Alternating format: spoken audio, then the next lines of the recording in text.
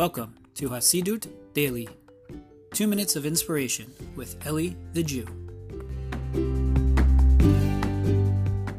Shalom, my friends. Hope everyone's doing well. I want to share with you a quick thing that happened to me today. I came home today with some pizza for the kids.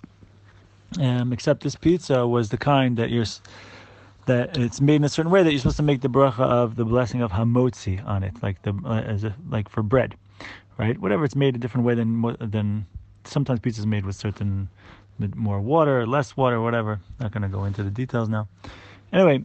But it's supposed to make hamotzi on this pizza, and so one of my kids was like, they had a little bit of a case of benchophobia, right? Wanted to just say the mezonot blessing as usual, which is shorter than having to do the entire birkat, than doing the entire birkat hamazon afterwards.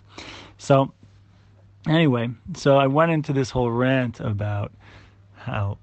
So I asked her, did your mother carry you for 9 months? And then did she clean your diapers? And then did she raise you? Not just her mother, of course, also me too. And get you to bat mitzvah. And now you have the opportunity to do a mitzvah. Amazing. Anyway, this is the way we're supposed to look at our mitzvot, as seeing it in a way of, and yes, don't worry, I might have gotten an eye roll or two in there. But anyway, the point of my story is that the truth is that this is the way we're supposed to see. We're supposed to see life. Like, this is our purpose. This is what we're doing here. And really everything. The truth is, I should have started further back. I should have started with creation of the world and creation of the land and the sea and the sky and the air and the sun and the moon and the stars. I probably should have started there. I don't know if she would have hung around for the end of the lecture though. So, but anyway, point of the story is that this is really what we're here for, and so this is really our cure for benchophobia, and our cure really for a lot of things, is to take a step back and to realize, okay, what are we really here for? What is this world created for? What are we given this entire life for? And what are we paying our bills for? And all that stuff has to do with sustaining us for the purpose of of actualizing the goal, which is to be involved with Torah and mitzvot, and in this case, it meant saying the Birkat Hamazon. So.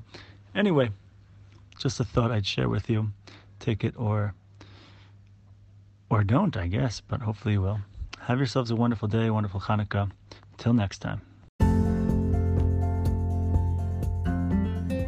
Thank you for listening to the Hasidus Daily Podcast. For more inspirational content, including books, audio, and video presentations, visit elithejew.com.